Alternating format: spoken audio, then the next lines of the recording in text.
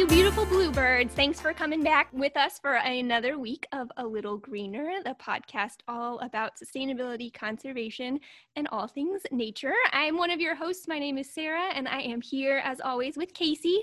Hi, everybody. And we hope that you had a great week, and we're glad that you're back joining us again this week. If you listened last week, you might remember we gave you a little homework assignment, a little weekly challenge to spend 2 hours outside in nature over the course of the week. And we said we were going to do that homework with you. So Casey, how did you do? I met our goal. Woo! Woo! Last week we talked about how lousy the weather was here. Now the weather's pretty wonderful, especially this last weekend. So I spent a good time outside in my backyard reading a book, which was really wonderful. And we planted our first seeds in our garden, Yay! which was also lovely. And really, like, that was the most naturey thing that we did, where I was like hands in the dirt, because our other time outside was walking along the canal in our city. And while that was really wonderful, it is a much more of kind of a man-made structure area. So I definitely felt that relaxation factor a little bit more when I was gardening, I think, than even just taking the dog on a walk. But yeah. How about you, Sarah? How was your homework? I also accomplished our 2-hour goal, although it was a near thing. I got a little concerned at one point because I did not get outside over my days off as much as I had intended to. So mine, I had a little bit of the same experience as you, Casey, in terms of being outdoors, but not necessarily in nature. I was still very much in the city environment because part of my outdoor time I got in over my lunch break. So eating lunch outside, which I forgot how wonderful though it is to be able to do that over the winter months. Obviously, we can't really do that where we live. So it's wonderful that it's warming up enough to be able to get just that little break in the middle of the day, and I did find that very refreshing.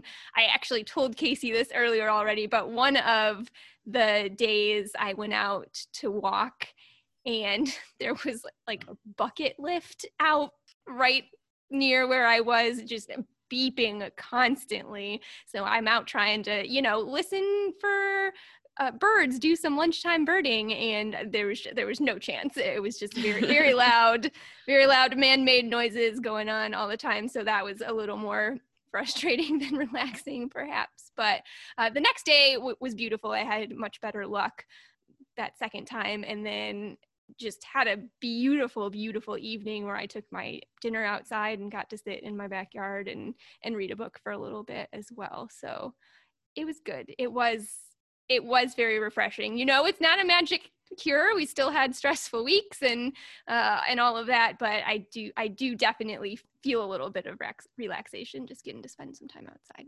Yeah, I think, Sarah, you're modeling really great behavior in that you're not making a huge amount of time outside of what you're normally doing. You're just transferring your normal activities to an outdoor space. So if you're someone who works in an office space and you're staring at a screen all day long, going outside for your lunch break and just taking a rest for your eyes and for your soul a little bit, eating your meals outside is a great way to work in that 2 hours. And that goes really fast. Remember, that's just like 17 minutes a day. So if you got a half-hour lunch break, you're going to double that.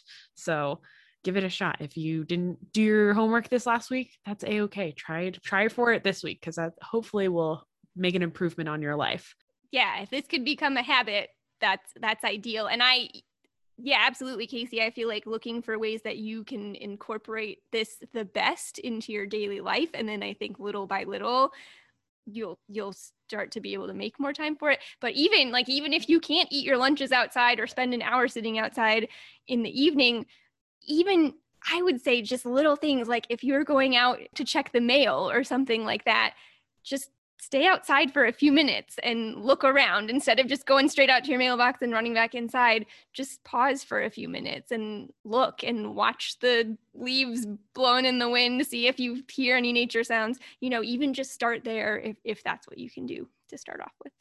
Yeah. And this is related. My question for you this week, Sarah, is what nature-based activities did you engage in during the pandemic?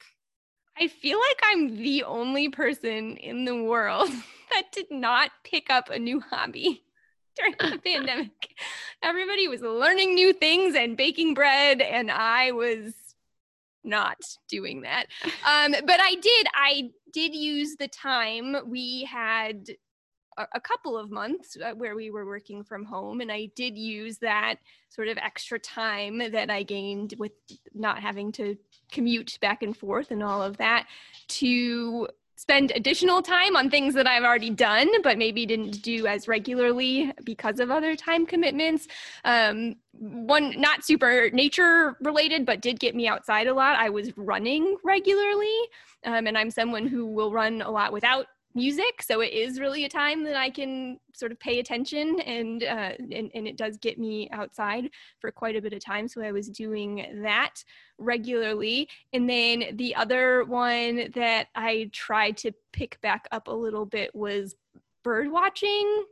And I say that very hesitantly because my knowledge on birds and my bird ID, it's not strong. I'm a very amateur birder, but I do enjoy it now. I'm to the point where I used to get frustrated a lot by it, and so during the pandemic I tried to just pick up on it a little more, and I tried some new kind of tools and resources that really helped me to kind of get back into it, I guess. Did you do anything new, Casey?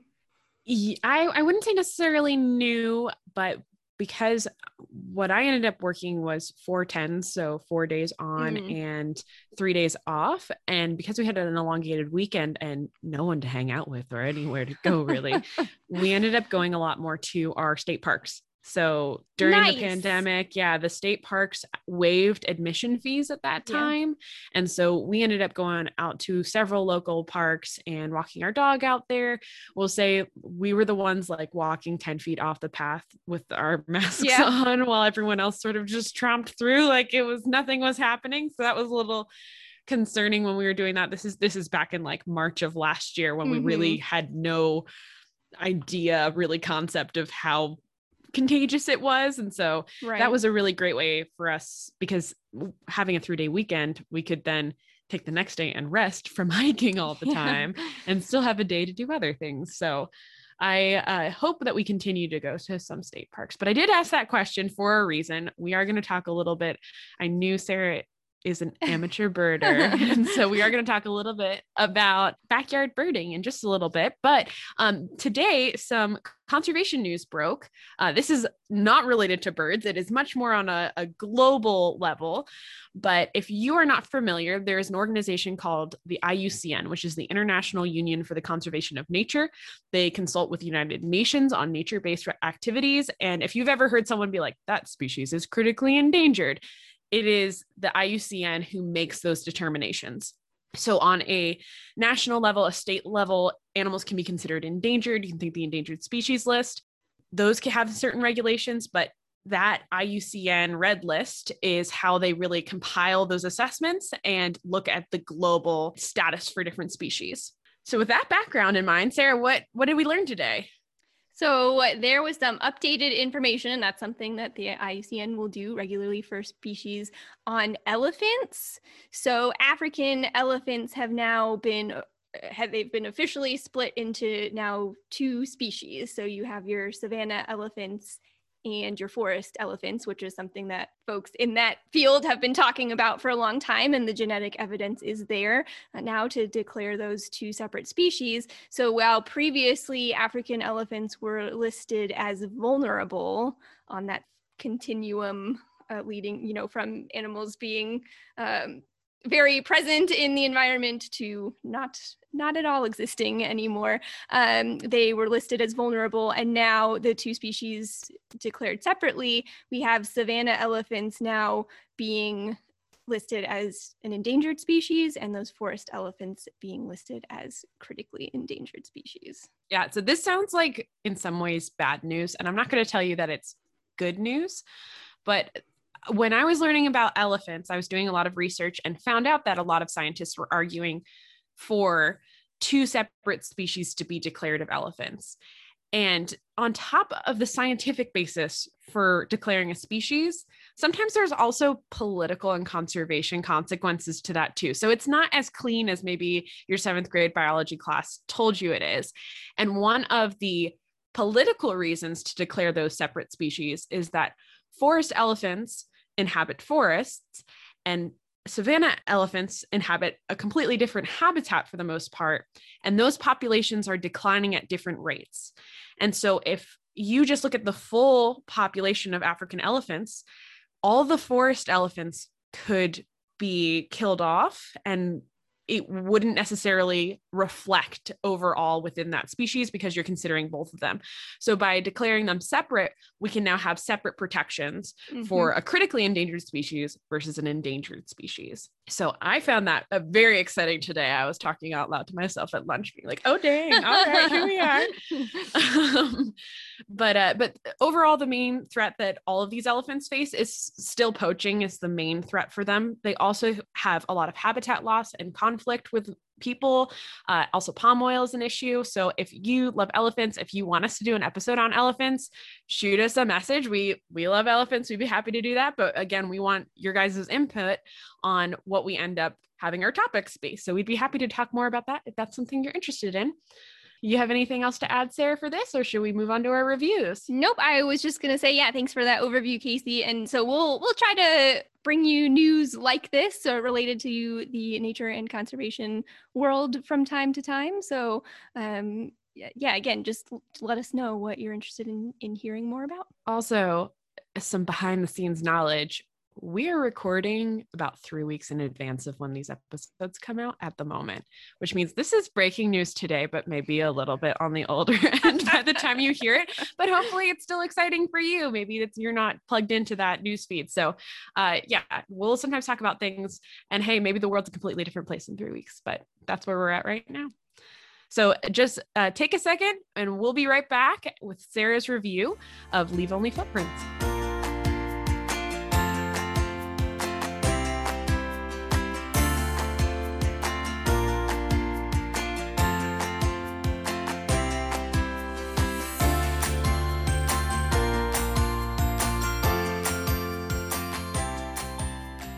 Right. So like Casey mentioned, I'm going to be doing a review today of Leave Only Footprints, which is a book written by a gentleman named Connor Knighton.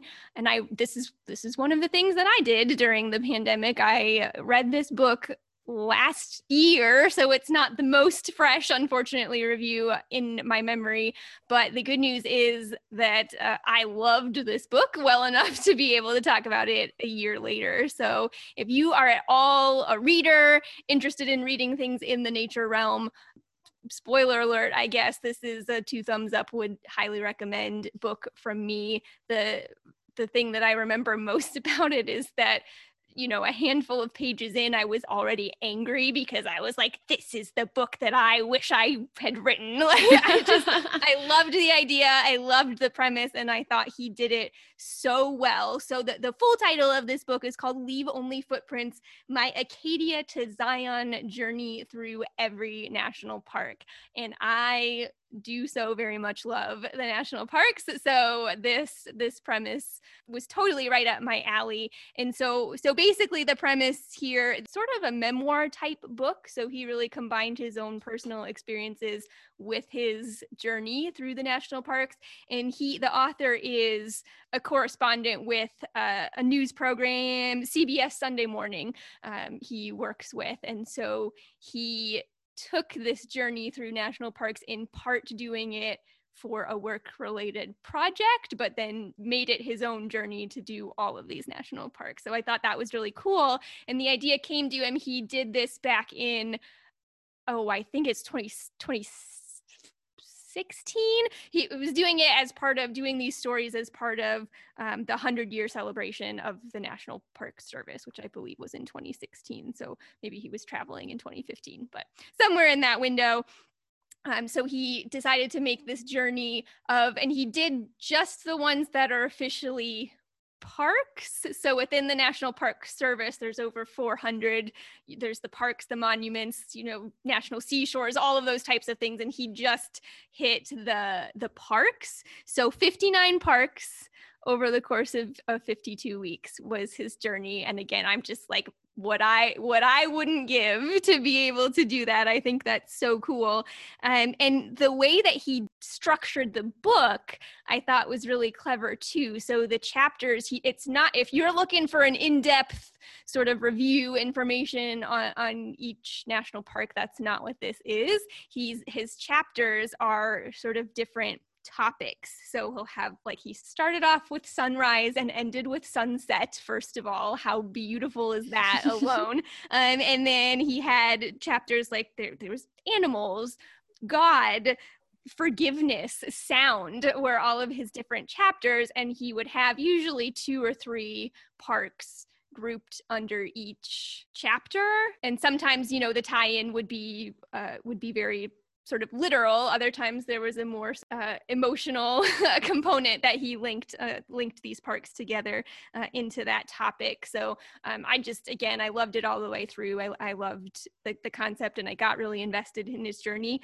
And I did learn. So even though it's not, you know, an in-depth look at every single park, I learned things too. And my favorite example, or the one that sticks out the most anyway, a year later, was from his chapter titled Mystery. And Casey, I don't know if you're familiar with this at all. So this was Crater Lake National Park. Are you familiar with the Old Man? I don't think I am, no. Okay, so at Crater Lake National Park, there's a log that has been floating in the lake vertically, sticking straight up in the water, and it just travels around. And that's the and Old Man. Nobody really know, like, it's, you know, that shouldn't be. Usually logs would float around horizontally, but the Old Man just sticks up out of the water and travels around, and they've been recording its movements. And I'm just like, that's fascinating, and how have I made it this far in life and never heard about that? So just little tidbits like that you'll pick up. But I thought it was beautifully done. If you're looking for a book to read, Leave Only Footprints was beautiful. That's excellent. That sounds really intriguing. I will say, if it was published when you said it was, that means that the newest national park, which is probably the closest national park to us, isn't in it. So he got it in time that was in, like, he mentions it in the epilogue. So no, he did not. That was not part of his journey, but he does mention it in the epilogue of the book and kind of ties that in. Yeah, it's Indiana Dunes I'm sorry, you didn't National Park. Yeah. Woo woo. Yeah, I love that park. Also, quick plug, our friend Olivia has a podcast called Remarkable Parks. Yes. So if you are very into national parks, state parks, all things parks, she's doing a podcast reviewing each park. I did an episode about Indiana National Dunes. So if you want to listen to another podcast, it's a very positive one. If you're very parks oriented, definitely check out Leave Only Footprints, and then the podcast Remarkable Parks. All right. Thanks for listening, everybody. And we'll be right back with our main discussion.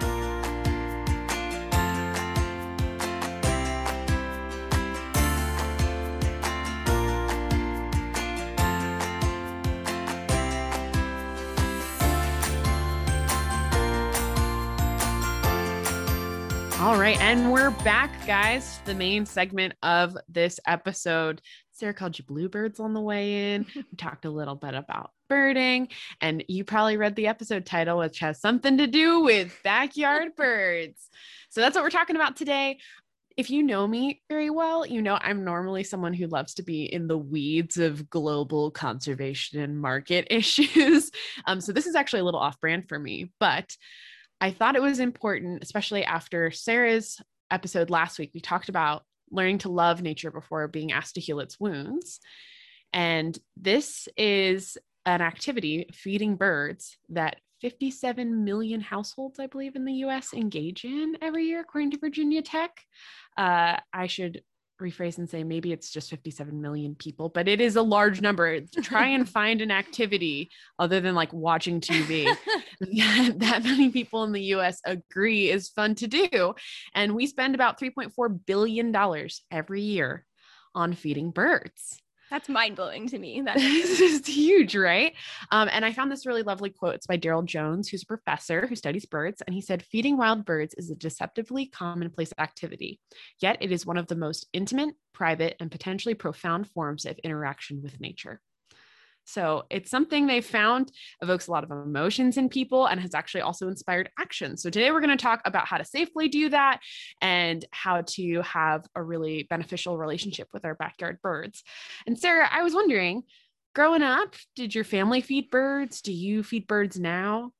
Well, I do not feed birds now because I know myself well enough to know that I'm not quite up to the task, I think, of what I would need to do to feed birds responsibly, which I think we'll talk about in a little bit. But, and when I was younger, I don't think we did, but when I was in high school, my parents sort of took up bird watching as a hobby, and we did have some backyard feeders there. I had basically nothing to do with it, but yeah, we had some suet feeders, we had a platform feeder. My mom has a hummingbird feeder now that she still has. I think my dad's got a few bird feeders that he still maintains at his house as well. So I've had a little bit of bird feeding experience through that, but none that I do myself currently. We had a feeder growing up, and I remember very specifically like watching out the window and yelling at the squirrels, like in a very like playful way. Of that, yes. Yeah. But also the chickadees and blue jays, we'd get a lot at those feeders. So it sounds like your parents actually did some of the tips that we're going to talk about today. The other thing I wanted to talk about, even though we are so invested in backyard birds, we have lost about 29% of all birds in the Western Hemisphere in the last 50 years. So that's a really incredible decline, and it's happened across species of different habitats and families. And so that includes waterfowl, it includes a lot of migratory birds, grassland birds, but even birds found in our backyard and invasive species. Starlings are not native to the US, and we still lost hundreds of millions of starlings in the last couple decades. So that's according to Science magazine, or sorry, it was an article in Science. I just like the way that's according to Science. According to Science, that's what I have it quoted. Yes. And I do want to point out some of my sources. In general, I'll try and source specific things, but I did rely on Birdwatchers Digest, the Audubon Society, and All About Birds, which is in connection with Cornell's Lab of Ornithology. And I would also like to point out, though, on the bright side is we have had lots of conservation success stories for birds as well. Some of our earliest legislation protecting wildlife is about migratory birds, and those birds that we have targeted for conservation are actually the exceptions to the rule. We've been really successful with certain species having conservation efforts impact their populations. And overall, even though a lot of these species are suffering from things that we as an individual have very little control over, like climate change, like large scale habitat transformation into agriculture and logging, there's also lots of things that we do that have impacts on our native species. So that's what we're going to talk about today, is how to make a nice bird-friendly home in your backyard. So one of the things I really like about birding is it is a pretty accessible thing. People across a bunch of different ages do it. We're going to talk a lot about backyard birding, but if you don't have a backyard, that's okay. There are feeders that you can attach straight to your windows. There's local parks that you can have similar impacts in. There's nature centers that have bird watching areas. So these are all good places for you to try and experience some of these birds. So the first thing you should do is to research some of the native birds in your local area, because that's really going to determine how and what you're going to feed these birds and what sort of seeds you should buy. So Sara, I asked a little bit earlier, do you know anything about Darwin's finches? I mean, the bare minimum. I know they're birds at the Galapagos Islands, and they have different beaks. That's what I know. Darwin's. Yeah. So Darwin's finches, they became famous because they helped kind of spark his ideas about evolution. And it's just there were lots of similar species of birds on the Galapagos Islands that were filling different niches within the ecosystem. And they had different shaped beaks that helped them eat very specific foods. And the same thing has happened in your local area as well. your different little feeder birds, even if they're around the same size, have different shaped beaks and different roles in the ecosystem. And that's why they can all live together. Like if everybody ate the same things, then they would be out competing. One species would eventually dominate over it. Some animals are generalists, which means they're going to eat just about anything they can come across or within a wide group. And others are specialists, which are very specific to one type of food source. So, Sarah, what's your favorite backyard bird? Oh boy. I my favorite backyard bird is basically anything other than a robin or a blue jay. Not that I dislike robins and blue jays. Don't come after me. They're lovely, but I think anything other than that I can identify is my favorite backyard bird. They feel more exotic than Yes, the they robin feel and the blue just jay. a little more exotic. Like cardinals. Even cardinals. I mean, cardinals are borderline. But I just they're so like brilliantly colored that they feel a little more exotic. So I will say some of the ones that I get to see in my backyard that I love when I get to see woodpeckers, and I have a few different kinds that I've seen. So like I've seen downy woodpeckers, red-bellied woodpeckers, pileated woodpeckers in my backyard, and northern flickers, which I love seeing northern flickers because they look very exotic to me. I feel like they're found everywhere, but they just look very different to me. So that's always fun. And then the most fun for me thing that I've gotten to see in my yard was a barred owl. Ooh, very cool. Had owls just a couple of times, but that always living for those birds of prey. Yeah. Basically anything other than a house sparrow, I feel like is exciting to me. Yeah. I did try to feed our backyard birds here, and immediately my feeder was overtaken by house sparrows that decimated my food supply in one day. And it was over. Yep. So some of the tips that we have for you to make the most of your backyard birding is, I mentioned earlier, we spend billions of dollars on bird seed. A kind of common misconception might be, if I buy the cheaper stuff, it's gonna, go a little bit farther for my dollar. But remember, each of those seeds are made up of something a little bit different. And some of that is fillers. So certain things like oats or wheat or Milo, a lot of your birds are just going to pick that out and throw it on the ground. And you're going to end up with weeds and moldy seed on the ground that ends up suppressing your grass. So you actually want to go for a higher quality food because it's going to be more efficient and it's going to actually last longer. You also want to look at what those native birds you have visiting your yard. So maybe before you start looking, to buy something, maybe you do a little bit of preliminary backyard watching, see what's going on in your local park, what birds you're seeing, so that you can feed the ones that you're intending to feed. Another thing is that we get a lot of pests. Well, I should say, quote unquote pests. These are animals that live in our area who are just as valuable as birds, but maybe not who we're intending to feed. So another way that you can make your seed go a little bit longer is just to put a small amount of your seed in there every day. And that way you're kind of rationing it out for those birds. But also that means if it's taken in at night or eaten up by night, that the deer and the possums and the raccoons are not going to mess as much with your feeder, and you'll be able to get it a little bit longer. So it seems that one good generalist food item, if you're looking for something, is sunflower seeds, which is super common in a lot of bird food. Many smaller birds like finches really like something called Niger seed. It's also commonly called thistle seed. So it's the really tiny stuff. I grew up in a garden center, and I used to like to stick my hand in the giant bulk bin of the bird seed because it felt cool. But we had, a lot of Niger and thistle seed. It would get a little bit sticky. And by feeding out small amounts every day, you're also helping prevent that material from getting as wet and moldy as easily. So that means you'll have to clean your feeder a little bit less often. And also, not all birds eat seeds. Some birds eat fruits and nuts, especially migratory birds like orioles. They could really use a little bit of a pick-me-up. If you end up putting out like an orange or something, that can be really helpful to them.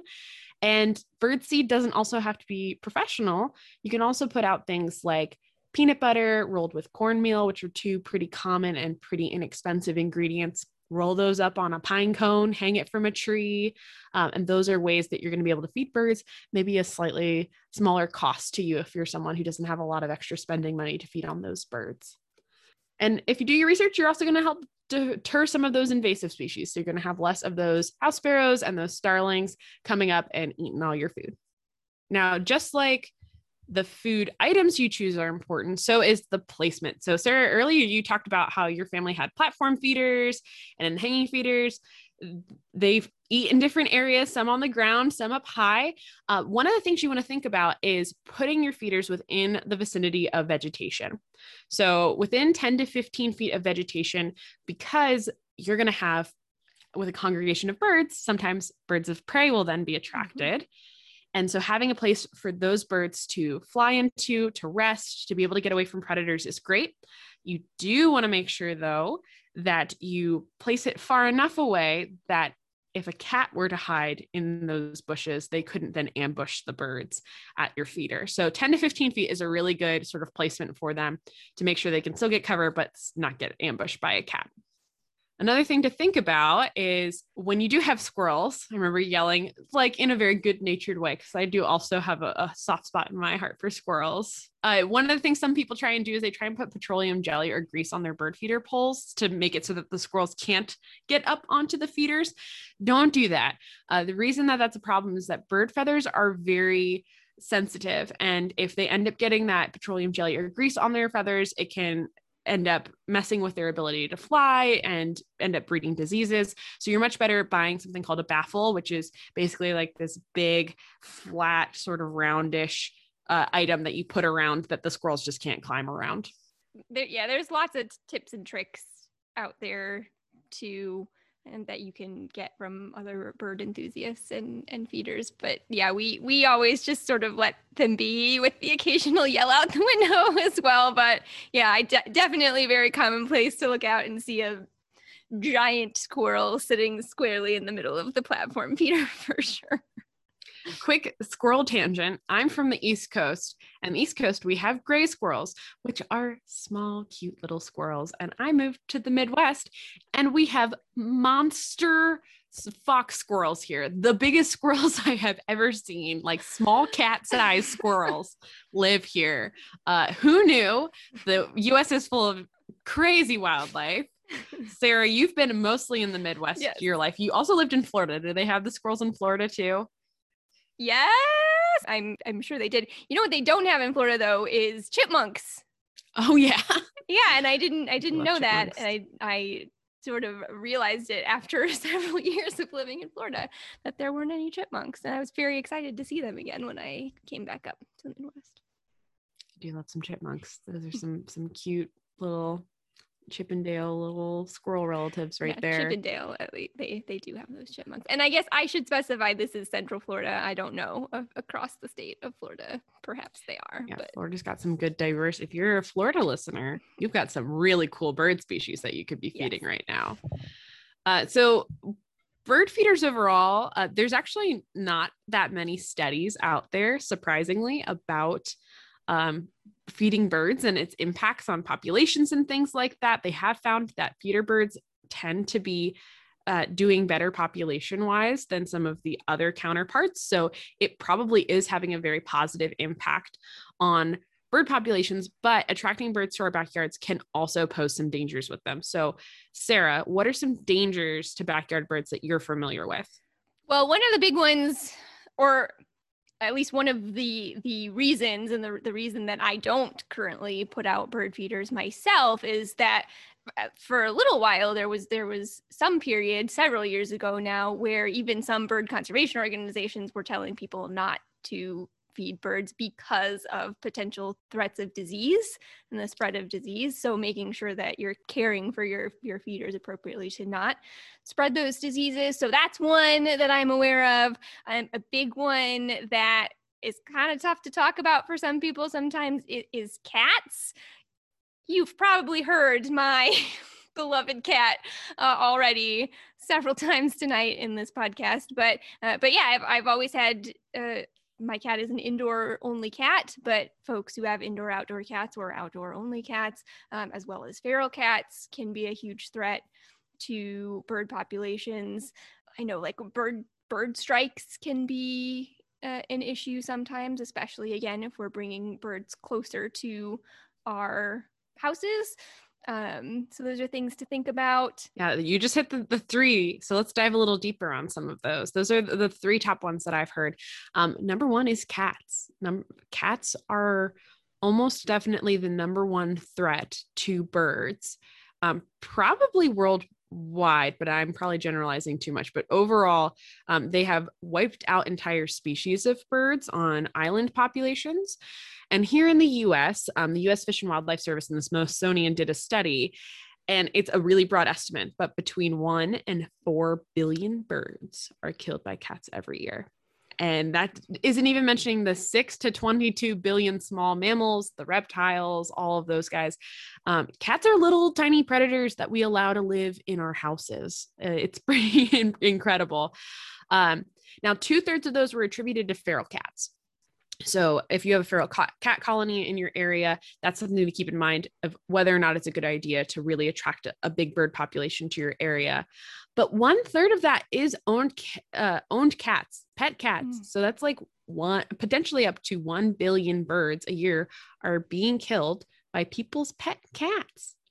So as Sara said, keeping them inside. Sara, did you have something to add? Well, no, I was just going to say, because I think that's a really good point to make, that distinction that 1/3 of them are pet cats, because I feel like sometimes the temptation might be there to say that, but cats are like, they're just doing what cats do and they're predators, as you said, and this is just the circle of life and it's normal. This is a problem that we as humans have escalated majorly. Absolutely. Cats have followed us. Yeah. And it's sometimes a little hard to talk about them as invasive species, because we envision invasive species sometimes being things like kudzu, which is a really like obnoxious plant, or pythons down in the Florida Everglades. It's hard to look at, my pet cat Rue and be like, you're a monster. But lots of her relatives are kind of little monsters. Now, there's some good news. First of all, if you can keep your cats indoors, like if you get a kitten, never introduce it to the outdoors in the first place. So you don't have, I know a lot of people who are like, yeah, but that's what they've known their whole life. Start them out indoors. But also what they found is in a study by the University of Exeter for indoor-outdoor cats, they found that feeding your cat a high protein food diet reduces the kills they're making by 36%. And 5 to 10 minutes of rigorous play reduces the kills by 25%. So there's actually some major things you can do if you have an indoor-outdoor cat to make sure that they're killing less native wildlife because you're feeding them, right? So the way they did this study is they found a bunch of people whose cats like to bring home their kill and lay them at their feet. And that's how they were able to measure it, because actually invasive and feral and pet cats are not well studied in urban environments. We actually don't really have an idea of how they live their lives, but that's how they were able to find those numbers. And that's actually something I'm switching Rue over to a higher protein diet, because he's constantly hungry after he eats. So we're going to see if that stops some of the obnoxious 5 a.m. meowing. Good luck. Make sure his belly's full. Yeah, we'll see. But that is one way, if you have a cat that you have going outdoors, even if you're not feeding birds, to help protect native populations. Something else you just talked about there is disease. So house finch eye disease, avian pox, and salmonella have all been put in contact with those feeders. And that's one of the arguments that, yes, bird societies did make a couple years ago, that disease can spread really rapidly through feeders. So one of the things to do is, if you see a sick bird at your feeder or find a dead bird by your feeder, you should stop feeding for a week or two. Just don't encourage those birds to gather in such a small area where that disease is going to transfer very quickly. You just pull that food source back. You can reintroduce it and see a little bit later. Don't place a bird bath under your feeder where their feces are going to get into it. Make sure that that bird bath, which is also an important source of water and a way for the birds to clean themselves, is located far enough away that they're not going to be constantly pooping in it. And the other thing is to clean your feeder regularly. Yeah, using a 1 part bleach, 10 parts water solution is a great way to kill most bacteria and diseases from your feeder. A lot of the websites I saw actually were only encouraging you to do it, once a season, but other places I've seen have encouraged you to do it up to weekly. So whenever you remember, that's a great time to do it, especially if you've got any moldy seed or anything. You need to make sure you clean that out to help protect those birds, because you want healthy, vibrant birds in your backyard. You don't want a little, typhoid Mary finch Oh, out there, no. right? No, you do not. We don't need a super spinner event in your backyard. So they're definitely a good idea. And yeah, as you said, bird strikes glass. Bird numbers are always hard. Anywhere between 600 million to a billion birds, according to Audubon Society, die each year from glass strikes. So the thing that you should know about birds is that they don't understand glass. Glass is nothing like anything exists in nature, and they see the reflection of habitat, trees and things in your windows, and they fly at it thinking that it is a tree out there. So some of the things that you can do are to locate your feeders within 3 feet of glass. That seems counterintuitive, but actually what it means is that the bird is not going to build up enough momentum from that feeder to then hit the glass with any sort of velocity that would then injure them. Another thing you can do is add decals to your glass, or you can add mesh, like what you would cover fruit trees in, to make sure that basically is like a little trampoline that you can get off of instead of hitting something really hard. And those are really the 3 biggest problems that you're going to have with introducing birds to an urban environment. But also what we find is that feeding birds through the winter, through migratory seasons, a lot of their natural food resources are no longer available to them. So what the current advice is yes, bird feeding is actually really beneficial, but we should be really responsible with how we do it so that we can encourage these animals to live really healthy lives and find things in our backyard that are really good for them. So you said your mom feeds hummingbirds? Yeah, we had hummingbird feeders when I was in high school too. And yeah, I know my mom still has one at her house in her backyard. My grandparents used to feed hummingbirds out in Colorado, and they had so many. It was amazing. It was really beautiful. I love hummingbirds. Most people really love amazing little hummingbirds. Yeah. Some advice for hummingbird feeders.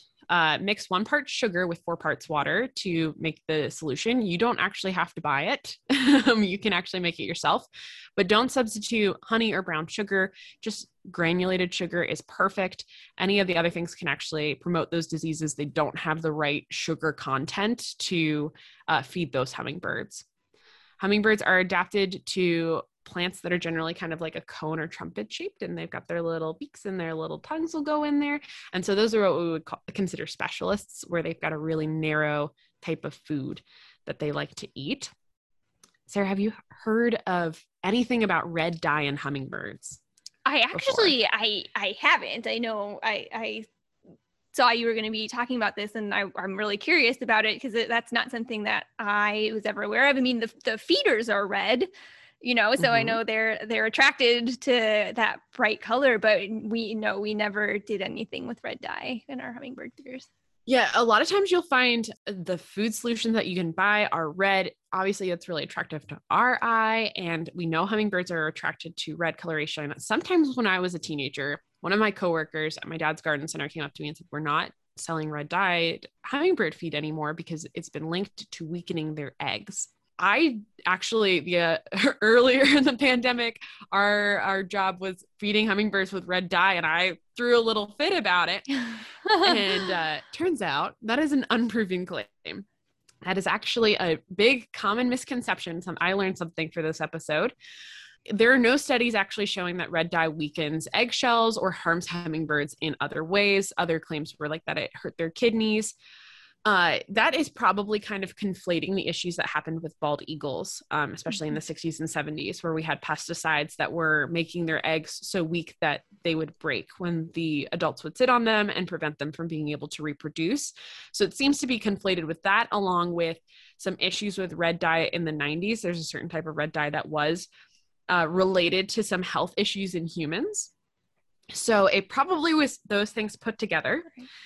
That being said, red dye is not necessary to your feeder. As you pointed out, the feeders are red, and that's what the birds are attracted to, not the actual liquid that's they're drinking with their tongues and not the stuff that's inside. So there's no real reason to get red dye in your food. If you're someone who likes things to be as natural as possible, then I would just go with the sugar and the water, because you can make that yourself and you know exactly what's in it. So I learned something. Yeah, that's interesting. So just to recap, not necessary, but not harmful if you have it. Not harmful that we know of. Yeah. I mean, I think that birds are really tiny animals. Even like we have a bird at our house. Her name is Luna. She's a tiny little parrotlet.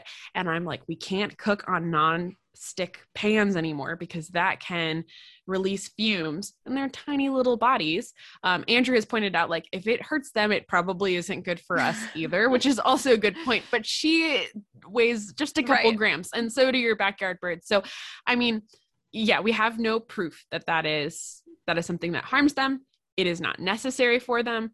So until further studies come out, you can make your choice. But currently, even though sometimes, here's a good lesson there. Again, we're not experts. And sometimes when you have eco-consciousness on the mind, it can kind of dominate everything else that you're thinking about in that moment. So I saw our coworkers feeding the birds, instead of being like, how great, I got very upset that they might be harming the hummingbirds.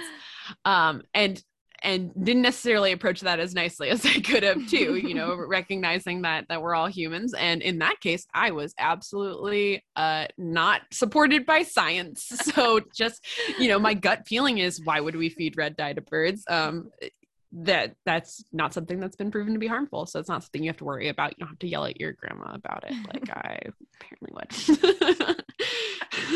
Noted. Hi guys, this is Casey from the future with some information after recording our podcast. A little bit more on the red dye. Again, there is no scientifically proven evidence showing that red dye is harmful for hummingbirds, but there is some anecdotal evidence that we've gotten from birdwatching organizations and licensed rehabbers. So at best, red dye may be just a harmless additive that's unnecessary, but at worst, it may be causing harm to our hummingbirds. It is worth noting, we do have international listeners, hello, that this particular red dye is banned in and regulated in some other countries. It is approved here in the US by the FDA. It is worth noting that hummingbirds do consume a really high percentage of their body weight in food every day compared to humans. So best piece of advice is to just make your own hummingbird food, use just sugar and water, and you don't need red dye, and then you don't have to worry about adding extra things into that hummingbird's body. So thanks so much. Back to the pod. But beyond the feeder, our native wildlife, our birds, we have lots of them that stick around and are non-migratory over the wintertime, and they use food resources that are native to the area. When we develop our cities and have our backyards and we want to put in all sorts of ornamental plants, we can really end up messing up the complex ecosystem that our native birds really rely on. So even if you don't have a backyard, you can still influence your community, like your local park, your grandma's house, wherever, to plant native species that help feed birds. And again, that's something you should do research for your own particular region. I'm not going to recommend certain plants because the things in the Midwest are not going to be great out in California. But yeah, look up things for your native area. Many birds actually rely on insects to support the growth of their babies, especially in the springtime. And a 2018 study showed that native plants support more insect biomass than non-native plants. And that's really important because they did find in yards where they didn't have certain native trees that had a lot of caterpillars, which is what most birds eat in that time, most of these birds, like chickadees, they found that the parents were not able to raise the chicks. The chicks did not grow as quickly. They weren't actually producing enough successful eggs at a replacement rate.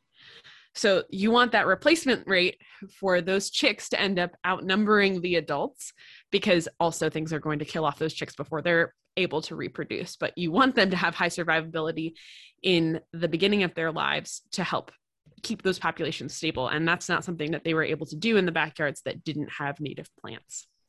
Sarah, you've got trees in your backyard that threaten to kill you when it's windy. Tonight, man. Do you have any rough? It's going to be very windy tonight. I know we rent, so we're someone who doesn't have a whole lot of control over all of the plants that are in our yard, although we did plant some native like coral bells and things, and we do have some plants that have berries that we find a lot of birds in that Ginger likes to scare a little bit.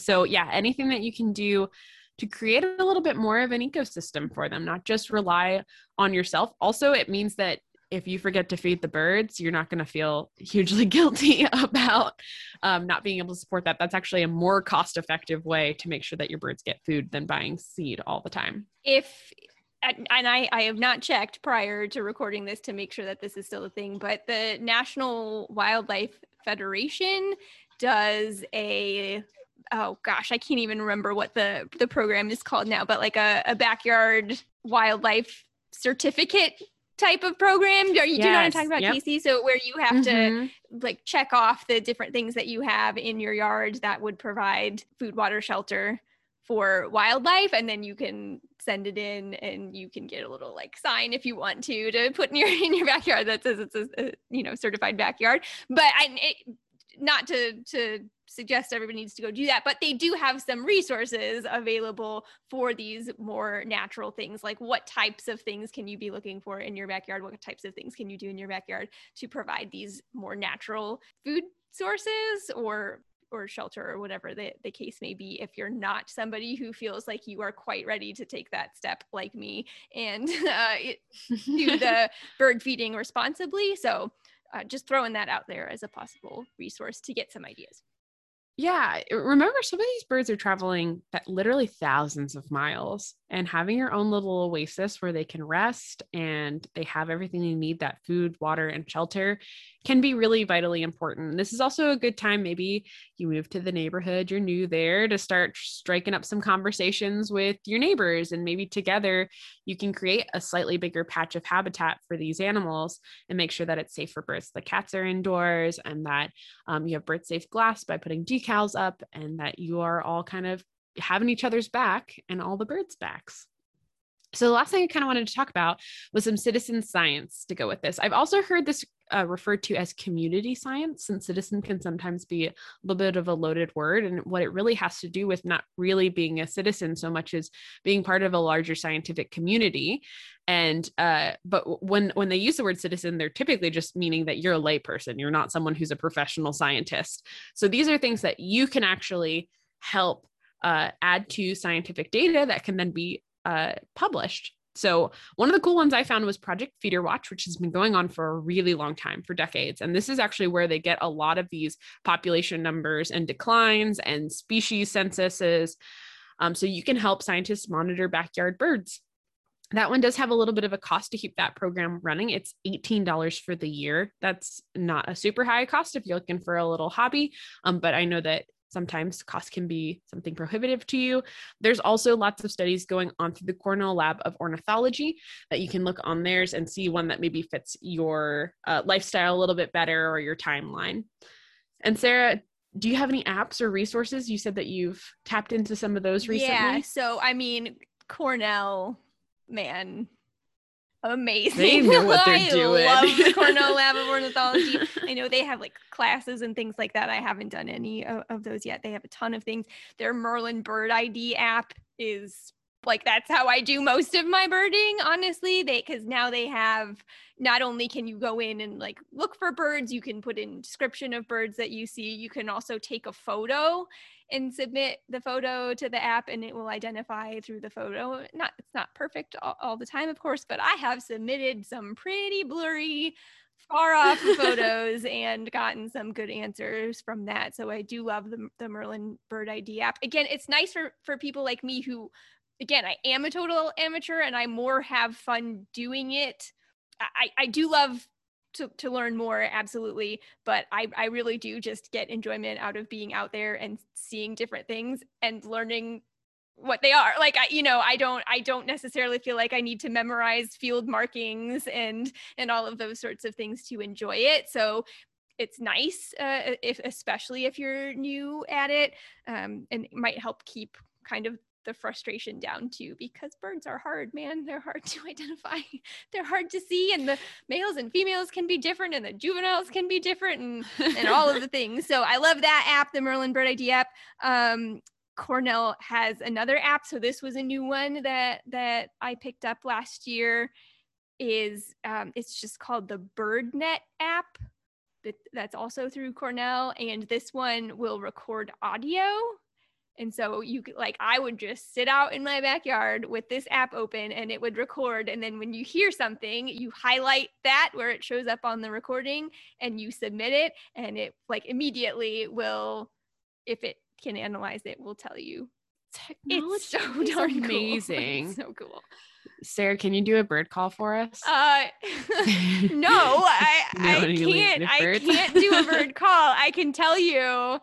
So I think the first bird that I ever identified, that I ever felt like I could identify consistently via its call, was the red-winged blackbird. Are you familiar with that one? I can't do that one at all. Yes. They do this like trilling call. I'm not even going to try it. But the second one is the cardinal. And I like the cardinal because they're like pew, pew, pew, pew, pew, pew. Like it's super rapid fire. So that's not a call, obviously, but that kind of rapid fire sound, I love to hear that. And yeah, someone called them like a Star Wars bird because it sounds like the pew pew from the guns in Star Wars. Someone wasn't me, was it? I do that. But that's amazing. Yes. Did it too. And I love everything that you can tie into Star Wars. So there you go. It's true. That's my best bird. Now you have to do one.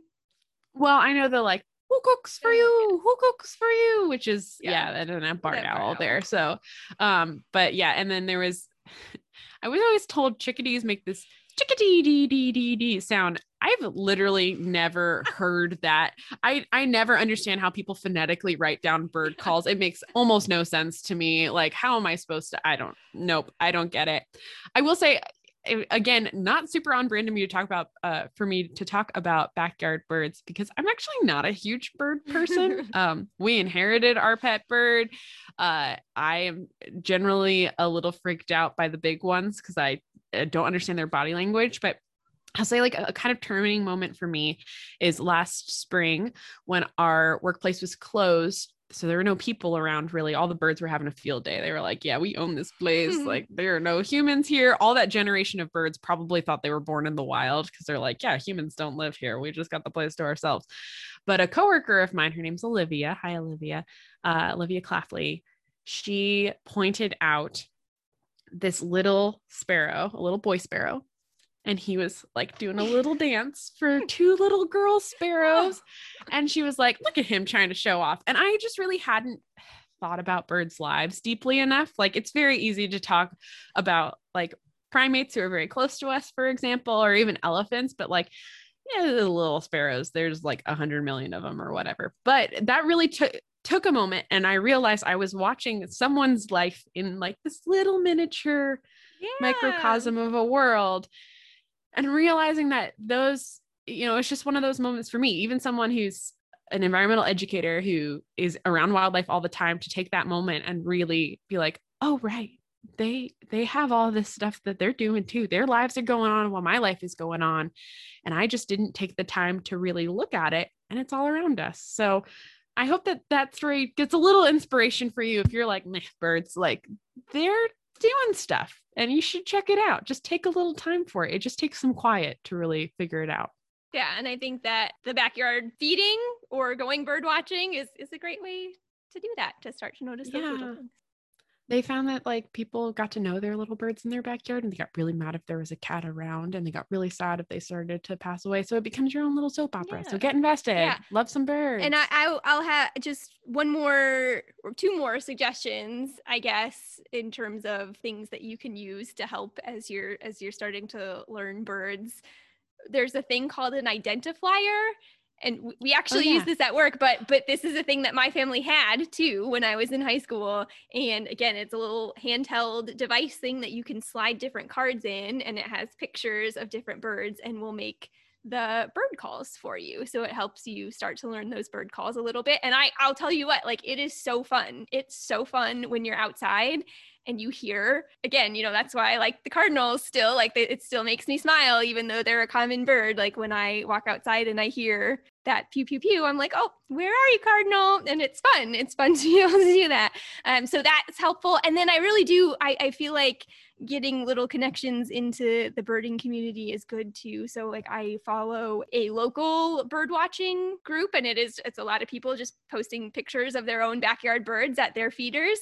But you get to, again, learning how to identify. So some people will post and they don't know what it is. They just enjoy watching these birds. So they'll post pictures, and other people will tell them what it is and explain, what they're looking at. And so that's a really fun way for me to learn too. So just a couple of other resources if you're interested in Oh yeah. There's Facebook groups that you can join. If you're looking for a little community, there's lots of places for beginners and for people who know what they're doing too. So you can help beginners start to cultivate that love of birds. So you guys stick around and we will give you our little homework for the week.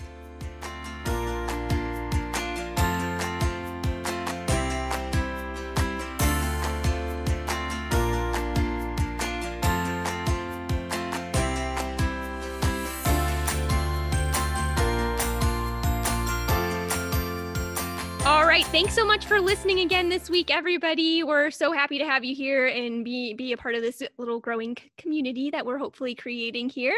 And just like last week, we're going to wrap up with a little action, a little challenge for you this week. So Casey, what's it going to be? Well, I think that our action from last week was great. So if you can continue to spend 2 hours outside, and remember, that's total. That doesn't have to be in one big chunk. It's just over the course of time. But you do have to go outside for this homework. And I want you to listen, look for local birds, and try and identify at least one species. But if you're feeling really just ambitious, try and find 5 different species of birds. Yeah. You might want to go for a walk. You might end up just finding them in your backyard, but look for those local species of birds. You can use those apps if you're just like, that's a brown one and I don't know what it is. Like, use those apps and figure out what it is. And if you like birds, if we have big birders in the audience, we can do more episodes about all sorts of bird things, national policy. We can go about other like exotic bird conservation, birds in the pet trade, all sorts of stuff. So let us know if that's something you're interested in. Otherwise, we're going to keep just doing topics that we think are interesting. And so send us some stuff on social media. Again, it's a Little Greener Pod on Instagram. And then you can find us at A Little Greener Podcast on Facebook. Yeah. And if you are out there birding and you get some good pictures, feel free to send us those too. Tag us. Let us know what you're doing. Yes. Tag us in those pictures. We are going to post some pictures to our Instagram. I want to give a quick shout out to our friend Alex, who is probably the best bird feeder I know, and also an amazing photographer. Yeah. Yes. And she has graciously agreed to share her photos with us and allow us to post them to our Instagram for this episode. So thank you, Alex. She's an amazing bird watcher. She's found something like 30 species in her backyard now. So treat it like Pokemon. Catch them all. Check them out. Start your list. And start your list. Yeah. Start your birder life list. So thank you so much for joining us, everyone. We will see you next week for another episode of A Little Greener. Stay safe.